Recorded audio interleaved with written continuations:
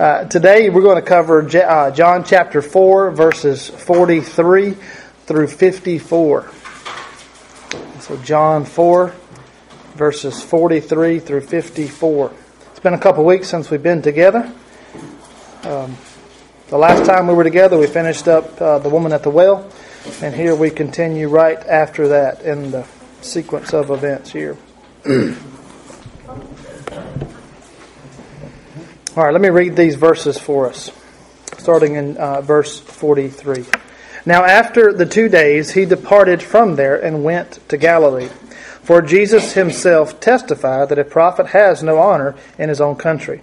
So when he came to Galilee, the Galileans received him, having seen all the things he did in Jerusalem at the feast. For they also had gone to the feast. So Jesus came again to Cana of Galilee, where he had made the water wine. And there was a certain nobleman whose son was sick at Capernaum. When he heard that Jesus had come out of Judea into Galilee, he went to him and implored him to come down and heal his son, for he was at the point of death. Then Jesus said to him, "Unless you people see signs and wonders, you will by no means believe." The nobleman said to him, "Sir, come down before my child dies." And Jesus said to him, "Go your way, your son lives." So the man believed the word that Jesus spoke to him, and he went his way. And as he was going down, his servants met him and told him, saying, "Your son lives." Then he inquired of them the hour when he had gotten better. And they said to him, "Yesterday at the 7th hour the fever left him." So the father knew it was the same hour in which Jesus said to him, "Your son lives." And he himself believed, and his whole household. This again is the second sign Jesus did when he had come out of Judea into Galilee. Let's pray together. Heavenly Father, we thank you so much for our time this morning. Father, as we approach your word, Father, we are thankful for it. We pray that your word will illumine our hearts and our minds today and change us. And we ask these things in your name. Amen. Well, there are many times when we get to Scripture that we see some things that at first glance may appear to be a contradiction. There are many people today who say they don't believe the Bible or believe it's credible because it has so many contradictions. Okay, that's what people will say, the skeptics. The critics, I should say, will make that claim. Well, Dr. Sproul made in this part of his commentary tells of a time when he was in seminary, and he had a fellow student in seminary with him who was a graduate of MIT. In fact, he had graduated at the top of his class, number one of his class at MIT. He says his IQ was like 180. Okay, so a brilliant individual. And he came to seminary because he was convinced of the truth of the Christian faith, and he wanted to learn more in seminary. However, at some point, and I think they said, I can't remember what year he said they were in, he became dismayed. He became a little bit confused, and he came to Sproul and he said, I'm not sure I can accept the words of the Bible as true anymore. And, of course, R.C. said, well, why? He said, well, he cited contradictions. He says, there's so many contradictions in the Bible. And I don't see how we can take it as credible. And so Dr. Sproul said, well, listen, how about this? You go write all these contradictions down, and let's meet back up again tomorrow, and we'll go over them. We'll look at the contradictions that you cited. Because he said he thought of about 50 contradictions in the Bible. Well, the next day, the man came and met with Sproul, and he said he was tired and unkept. He'd probably been up all night. Okay, he said he and his friends helped him. Okay, they got together and they were looking at the Bible, and they came up with about 30 contradictions that they identified in the Bible. And Dr. Sproul says one by one, we went through each of them and pretty much established that there were not contradictions, that there are other ways to look at these things as terms of the Bible and interpreting the Bible. At the end of it, the guy he was not satisfied because basically he says, look at all he called it mental gymnastics you had to go through to not disprove, but to help understand what we're doing. Look at all this work that it took to do this. And he left not satisfied, and basically Sproul said that their friendship ended not too long after that. But today, we're in portions of Scripture that looks, apparently, when we read these verses at the surface level, apparently, they appear to contradict themselves. And John, we see right here in the first part of our reading, in verses 43 and 44, it says, "Now after the 2 days," that was when he was in Samaria, "he departed for Galilee. For Jesus himself had testified that a prophet has no honor in his own hometown." And then in the very next verse, "So when he came into Galilee, they welcomed him." Okay, do you see what we're dealing with here? Okay. Jesus, of course, grew up, okay, we know he was born in Bethlehem, but he grew up where? In Nazareth, which is in Galilee, right? So Galilee would be his own home country, his hometown. So John tells us here that Jesus says that a prophet has no honor in his hometown. But wait a minute, now the Galileans are welcoming him. So what is it? What's going on here? Well, the critics again will look at this and say that the Bible contradicts itself. This is why we can't trust it. Okay, that's what the critic will say. They'll come to verses, see, right here, this is an example of the contradiction, therefore we cannot trust the Bible, we throw it all out. And many scholars have gone through a lot of mental gymnastics, as we said earlier, to try to reconcile these two verses.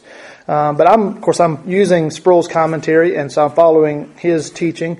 And so what he requests is that before we go through all those mental gymnastics, is let's see if there are any alternatives. And I've asked Pastor Matthew, too, when I present what we have here, to weigh in just to offer his perspective, because I think it's helpful. Many people will say that what John is saying, that Jesus left Judea for Galilee because of all the hostility from the officials in Jerusalem. In short, the people of Judea did not honor him, so he decided to go somewhere else, somewhere that would be more welcoming to his ministry, namely Galilee. The same people will point out, well, see, Jesus was born in Bethlehem, which is where? In Judea, right? So there's not a contradiction. That's what they'll say. Okay, that's one way of looking at this. Well, therefore Jesus received no honor in his homeland, Judea, which is where he was from. He was experiencing some hostility. But the only problem with that is, again, what does the New Testament regularly say, or how do they regularly refer to Jesus' hometown? Nazareth. Jesus of Nazareth, right? That is correct. That is what the Scriptures most often refer to him as, in which, again, we've already established is in Galilee, even though he was born in Bethlehem. Well, Nazareth is where he grew up. That was his home. That was where he was known, okay, as being from. So to say that he was going to Galilee because he had no honor in Judea is a little iffy. It's like, I don't necessarily see that is actually what's going on here. So Sproul says, if we take the position that Galilee was Jesus' home country, okay, then we need to reconcile these two verses. If indeed, for the purposes of our interpreting these verses, Galilee is his hometown, then what do we do? Well, he points out a couple of things. He says, and Sproul reminds us, he says, one thing we don't know, okay, we have the written word here of the Apostle John, but one thing we don't know is in what sense or what nuance John quoted Jesus' statement about honor in one's hometown. Okay? We don't have the opportunity of hearing John's voice. Right? We don't have the opportunity to hear his tone of voice, or even maybe his facial expressions that he would use when one was speaking. Rarely do we see in the Scriptures, rarely do we have an editorial comment or anything about the way in which Jesus spoke. We have some, but very little, but not much, if you notice, about the way or the tone of voice that he would have used. So we weren't there. We don't have the privilege. And y'all know the example. You can tell how someone is speaking by the tone of voice. If I were just to narrate, write down what someone said, it could be taken a lot different than if you were there listening to the way someone said it, right? And you know this. You've seen this, right? It's a huge difference. I've said it many times. It's not often what you say, it's how you say it, right? It's not often what you say, but how you say it. That's why we have to be so careful with how we say things and how things are perceived. But we don't have the option of knowing that, okay, about the way Jesus said this. Back up here. So sometimes these statements that we read here and just the bare content, we just have written words, right?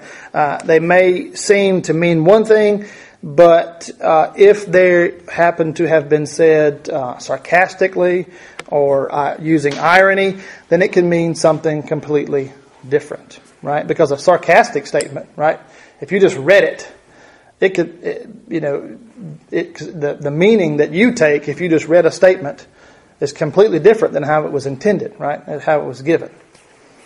So, for the sake of argument here, this is Sproul. He says, so let's agree that Jesus' hometown was Galilee.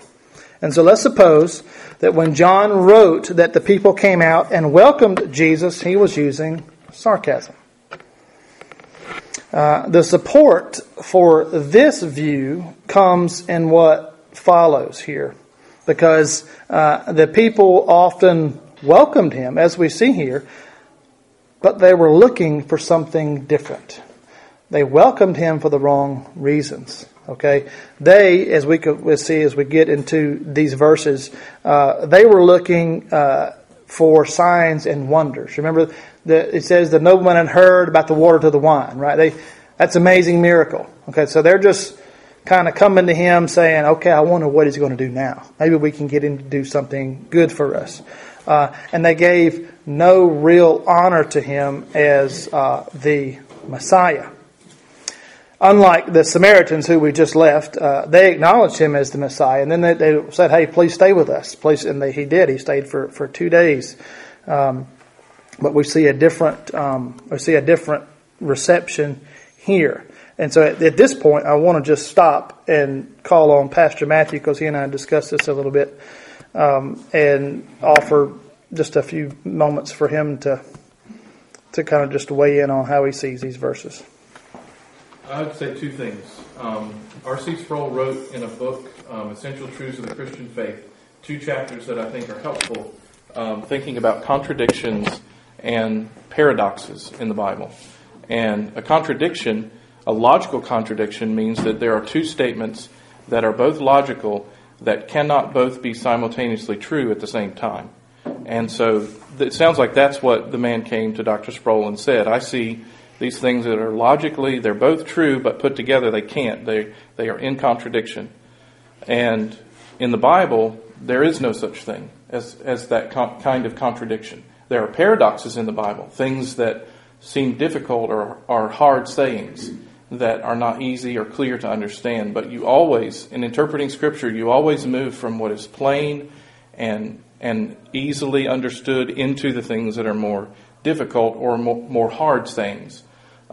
So I think that, number one, as we think about interpreting the Bible, you always go to Scripture, the things that are plain and easily seen and understood, and then you go to the thing that's difficult. Otherwise, you, the believer, are backed into a corner, and the Word of God is never backed into a corner. So I think that's first principle number one. But regarding what John says here, the Scriptures are plain that it says Jesus came to his own, and his own received him not. I think that there is fulfillment of that here, because Jesus had just left Samaria. He was in a town that was, at their time, considered to be half-breed Christians. These were not people who were considered even full-fledged members of the covenant family, because they were a mixture. They were not a holy people. So when he goes there and the people are just flocking to him, and this woman is running around saying, "Come and see this man who told me everything I ever did." And then he stays after they begged him to stay. He goes into his own home country, and there isn't that kind of welcome. It says they received him, but because they saw the signs, they wanted more signs. They wanted to be entertained. They wanted to see things that were nice and miraculous that no one else had ever done. So there was some novelty to Jesus. But in the overarching sense, think of in the book of Luke and in the book of Acts, there is a coming to his own, and yet they stumbled over him as the stumbling block. He came to his people, the Jewish nation, who had covenant privileges and covenant promises and special love from God put on them. And they, by and large, the end of the book of Acts, they rejected him. They said, no, we can't have anything to do with him. So I think there's a sense of that in this passage. He came to his own, and his own received him not. So I do think what happened in Samaria, and then looking at all of the Gospels, how was Jesus received by his people? Most of the time he wasn't. They stumbled over him. As the prophet said, they would. Thank you. Thank you, sir. Anybody, any other question or comment before we get into the meat of these verses? Don't want to confuse anyone here. Don't want to leave you with any questions that may be unanswered. Okay, thank you, Matthew, for helping with that. So going back to taking, and by the way, Dr. MacArthur's the Study Bible, the MacArthur Study Bible, he cites the same here for these verses that John was probably speaking from a sense of irony, just saying, hey, there's a lack of welcoming here because the people, or there's a welcome, but not for the right reasons. I guess that's what I meant to say. Because the nobleman here comes seeking Jesus, but not as the Messiah. He's not coming to Jesus because he heard this is the Messiah. He wants what? He's got a sick son. He wants to see power and gifts. That's what he wants. That's why he's there. And so, of course, this kind of thing, this kind of approach to Jesus happened regularly during his earthly ministry. And if we're honest, it still happens today. There are people who rush to hear the gospel, but only for what they can get out of it. Right? That happens here today. Maybe there's a disease that needs healing or a very tough circumstance in life and they come rushing. They just want Jesus to fix that thing. They don't really want to surrender their life to Him as their Savior. Okay, so people still do this kind of stuff here today. Well, word had gotten around in Jesus' day about the signs He was performing, and so people did seek Him out. But again, only for a certain benefit that they might receive. Many of them had no sense of their need for repentance, and they did not come seeking to bow to Him as their Lord and Savior. And so John writes here in verse 46, it says, "So this is Jesus. He came again into Cana in Galilee, which is where he had made the water wine." If you remember, that was his first miracle. It did create quite a stir. Okay, word got around a good bit, so his reputation was known in the community. And so as a result, here in the second half of verse 46 and 47, it says, And at Capernaum there was an official whose son was ill. And when this man heard that Jesus had come from Judea to Galilee, he went to him and asked him to come down and heal his son, for he was at the point of death. This man is called an official here. The Greek term literally means royal official. That's what it means here, this nobleman. Okay, he was most likely an official who was in the service of King Herod Antipas, who was, if you remember at this time, he was the tetrarch of this region of Galilee. So this man had status. This man had wealth. Okay, he had position. So we can assume that he had the means to bring whatever resources he needed to bring in to treat his son. We can just assume that based on his station in life.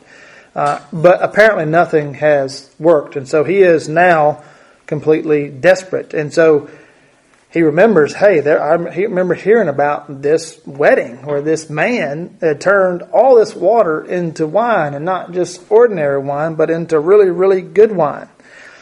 So he probably heard of that. And it says that the official was from Capernaum. Now, Capernaum was about 16 miles northeast of Cana. If you're familiar with your Old Testament map, Capernaum is on the north shore of the Sea of Galilee. Okay, so about 16 miles. And so he's there. He's now here with Jesus, and so he comes to Jesus. And so basically he comes to Jesus and says, hey, please come with me. He doesn't really tell him a whole lot. Hey, I want you got to come with me. We've got to go travel 16 miles. We got to go, which was not easy to do, right? Didn't hop in the car and go. It took some time, right? It took some effort. But he says, you got to go with me. You got to go now. We got to go now. My son is about to die. So basically, in his mind, as he approaches Jesus, hey, this man can do miracles. So if I can get this man to my house, then he can save my son. He's desperate. This is his plan. And so he begs Jesus to come home with him. The language used here indicates that he repeatedly begged Jesus to heal his son, to come home with him so he can heal his son. Well, Jesus does not agree to go. Now, Jesus knew the heart of this man. He knew he had come approaching him out of an earthly need. Okay, his earthly need. He's not does not acknowledge Jesus as Messiah. That's not why he's there. The motivation, the apparent motivation in this nobleman, this official, was centered around Jesus' reputation as a miracle worker, not Jesus' reputation as Messiah. That's why he's there. And so at this point, this man has no desire for salvation. He's not here acknowledging he needs salvation. He's here just because he wants Jesus to save his son's life. And then in verse 48, Jesus said this. He says, unless you see signs and wonders, you will not believe. Now, the you here is plural. Okay, he's not talking just about the nobleman.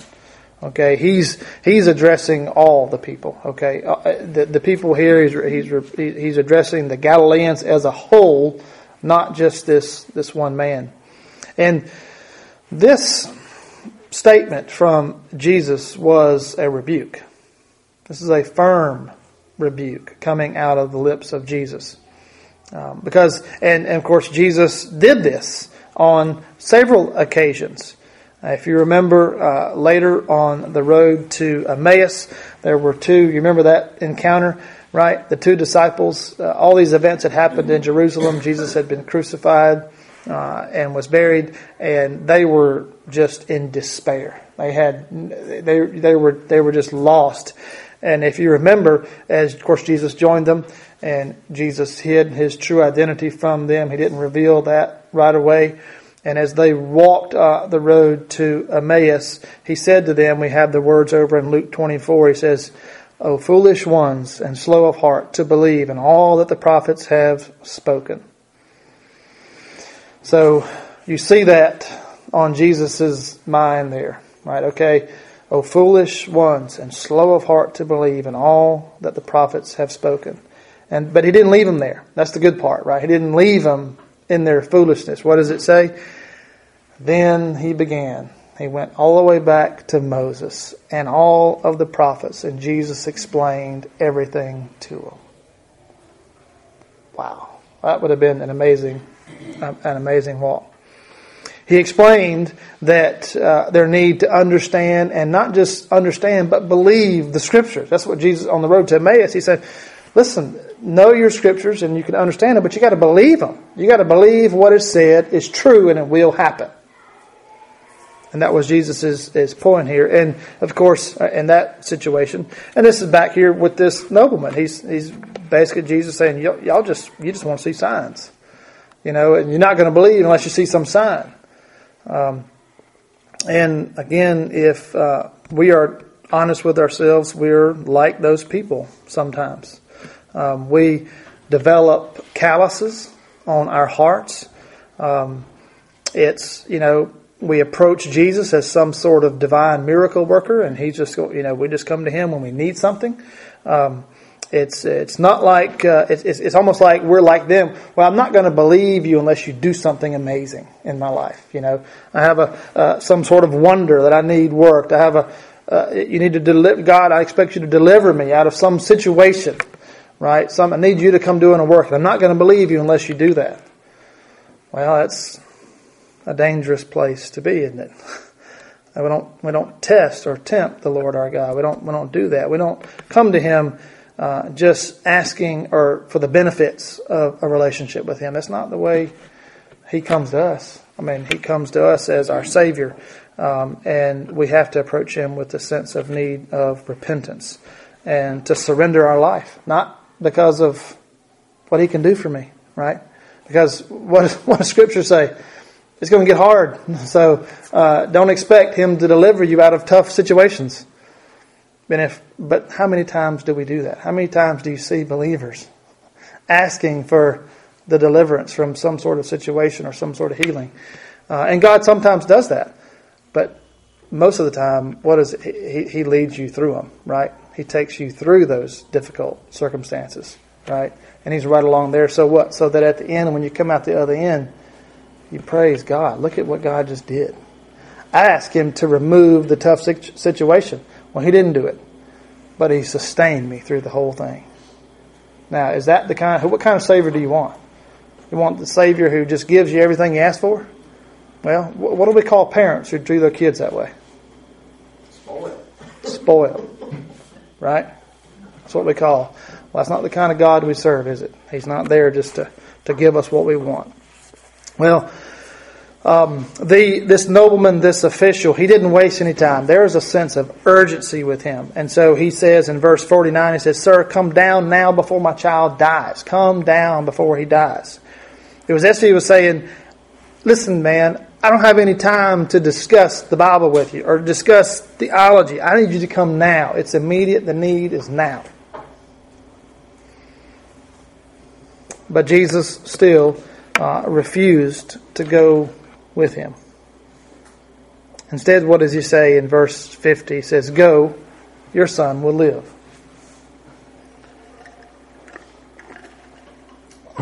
Dr. Sproul said here, I would love to know how he said that. Back to our statement earlier, we don't have the privilege. We weren't there. We didn't hear Jesus say that. But he said, I would love to know how he said it. Did he say something like, man, get out of here, your son's going to be fine? I don't think he said it that way. Right? R.C. doesn't think he said it that way. He says, I believe it was something like this. Go your way. Your son's going to be fine. I'm not going with you, but everything's going to be okay. However Jesus said it, there must have been something in how he said it. Why? Because what? The man believed him. Right? That's obvious. So whatever happened there, however it was said, okay. All right. That's enough. My son's going to be fine. Here, again, we've seen Jesus' heart. Jesus said that, hey, it's a rebuke. You people just want to see signs and wonders, and that's the only way you're going to believe. But so you might think, well, maybe Jesus wouldn't heal him here, but he does. But Jesus does heal him. The motives are all wrong here. You notice the motives of this guy are all wrong. But do you see the heart of Jesus here? There's someone, in this case, this man's son, I don't know how old he is, they're dying at the point of death. And Jesus has compassion. Even though the guy's here for all the wrong reasons. But Jesus has compassion. This unbelieving man, he heals him. He heals the official's son. He has great compassion, great sympathy. He's displayed marvelous graciousness here, in spite of a faithless demand for miracles. Show us signs. Do us a wonder, Jesus. Just show us what you can do. You know, it's like you just go to a circus act. You just want them to perform, right? Just do a trick for me. But Jesus, out of His compassion, His heart for people, He heals. He heals the man's son. And so, one minute, this nobleman, this official, he's panicking. He's begging Jesus to go with me. You got to go with me. You got to come. You got to come. He's panicking. And the next, it's done. He understands.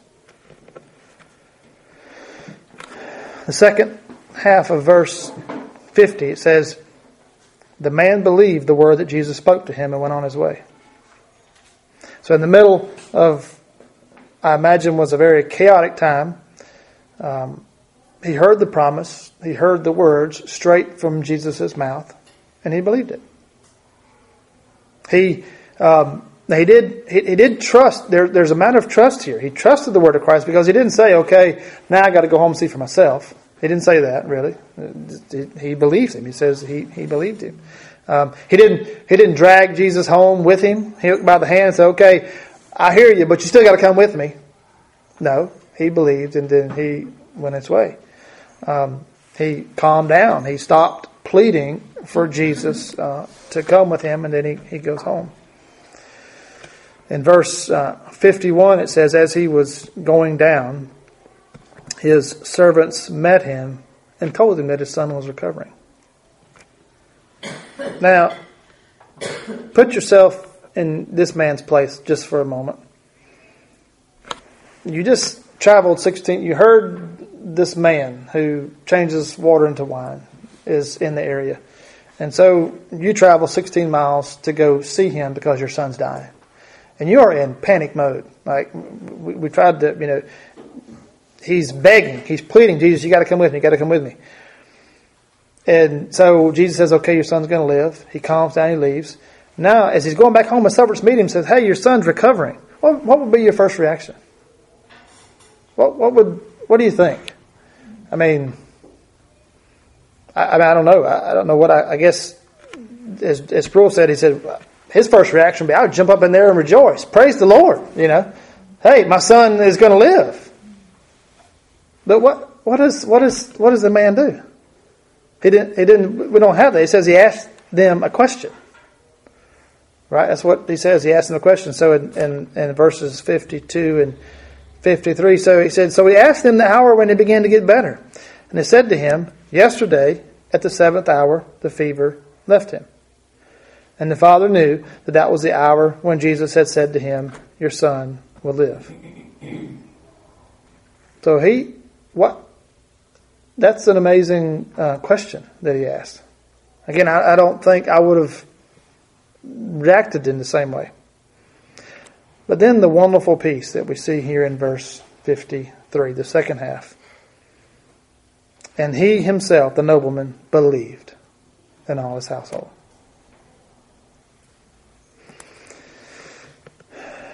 The man, this nobleman, this man of means, of power, of position, came to someone looking for a miracle. He was desperate. He did not come looking for salvation. He wasn't coming to bow the knee to Jesus as Lord and Savior. But this man had an encounter with the Messiah, whether he knew it or not. Didn't he?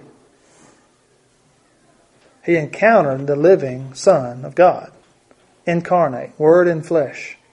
He talked to him face to face in a panic mode. Absolutely panicked. Come in for all the wrong reasons. But after what Jesus did, the nobleman took the next step. He believed. And all of his household believed. And the what's understood here is he believed in Jesus was the Messiah. That's the belief here. Okay, that's what he's believing in. What an amazing encounter, right? An encounter with Christ that could have gone so many different directions, but because God is sovereign and because Christ is there. He's here to minister to people, to meet their needs, even when they're asking the wrong questions. Isn't that just amazing?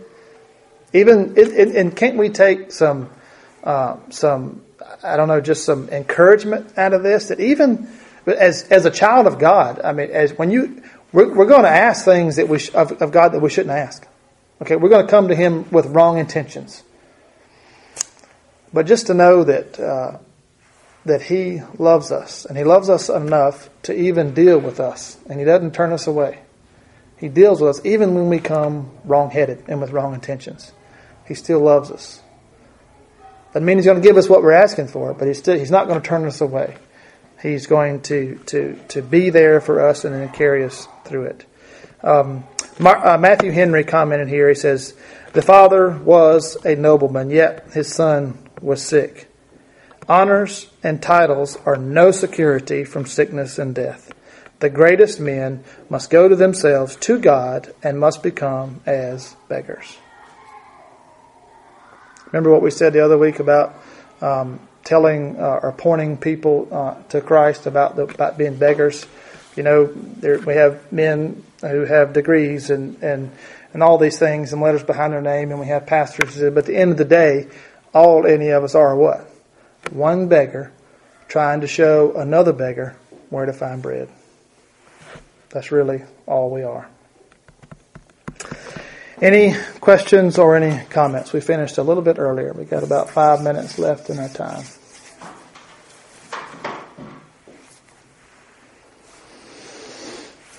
Okay, hearing none. Thank you. Let's pray. Heavenly Father, we thank you for our time this morning. Father, we thank you for your word. Father, forgive us when we approach you, Father, with wrong motives. Father, we're all guilty of that at some point. And Father, forgive us. Thank you for not turning your back on us. Thank you for loving us, Father, as a loving Father and Savior would do. And Father, continue to use your word to change us and to guide us each and every day, that we may serve you better in this life, and we may have the courage to tell others about you and what you've done in our lives. And we pray that you will get all the glory for the sake of your kingdom. We ask these things in Jesus' name. Amen.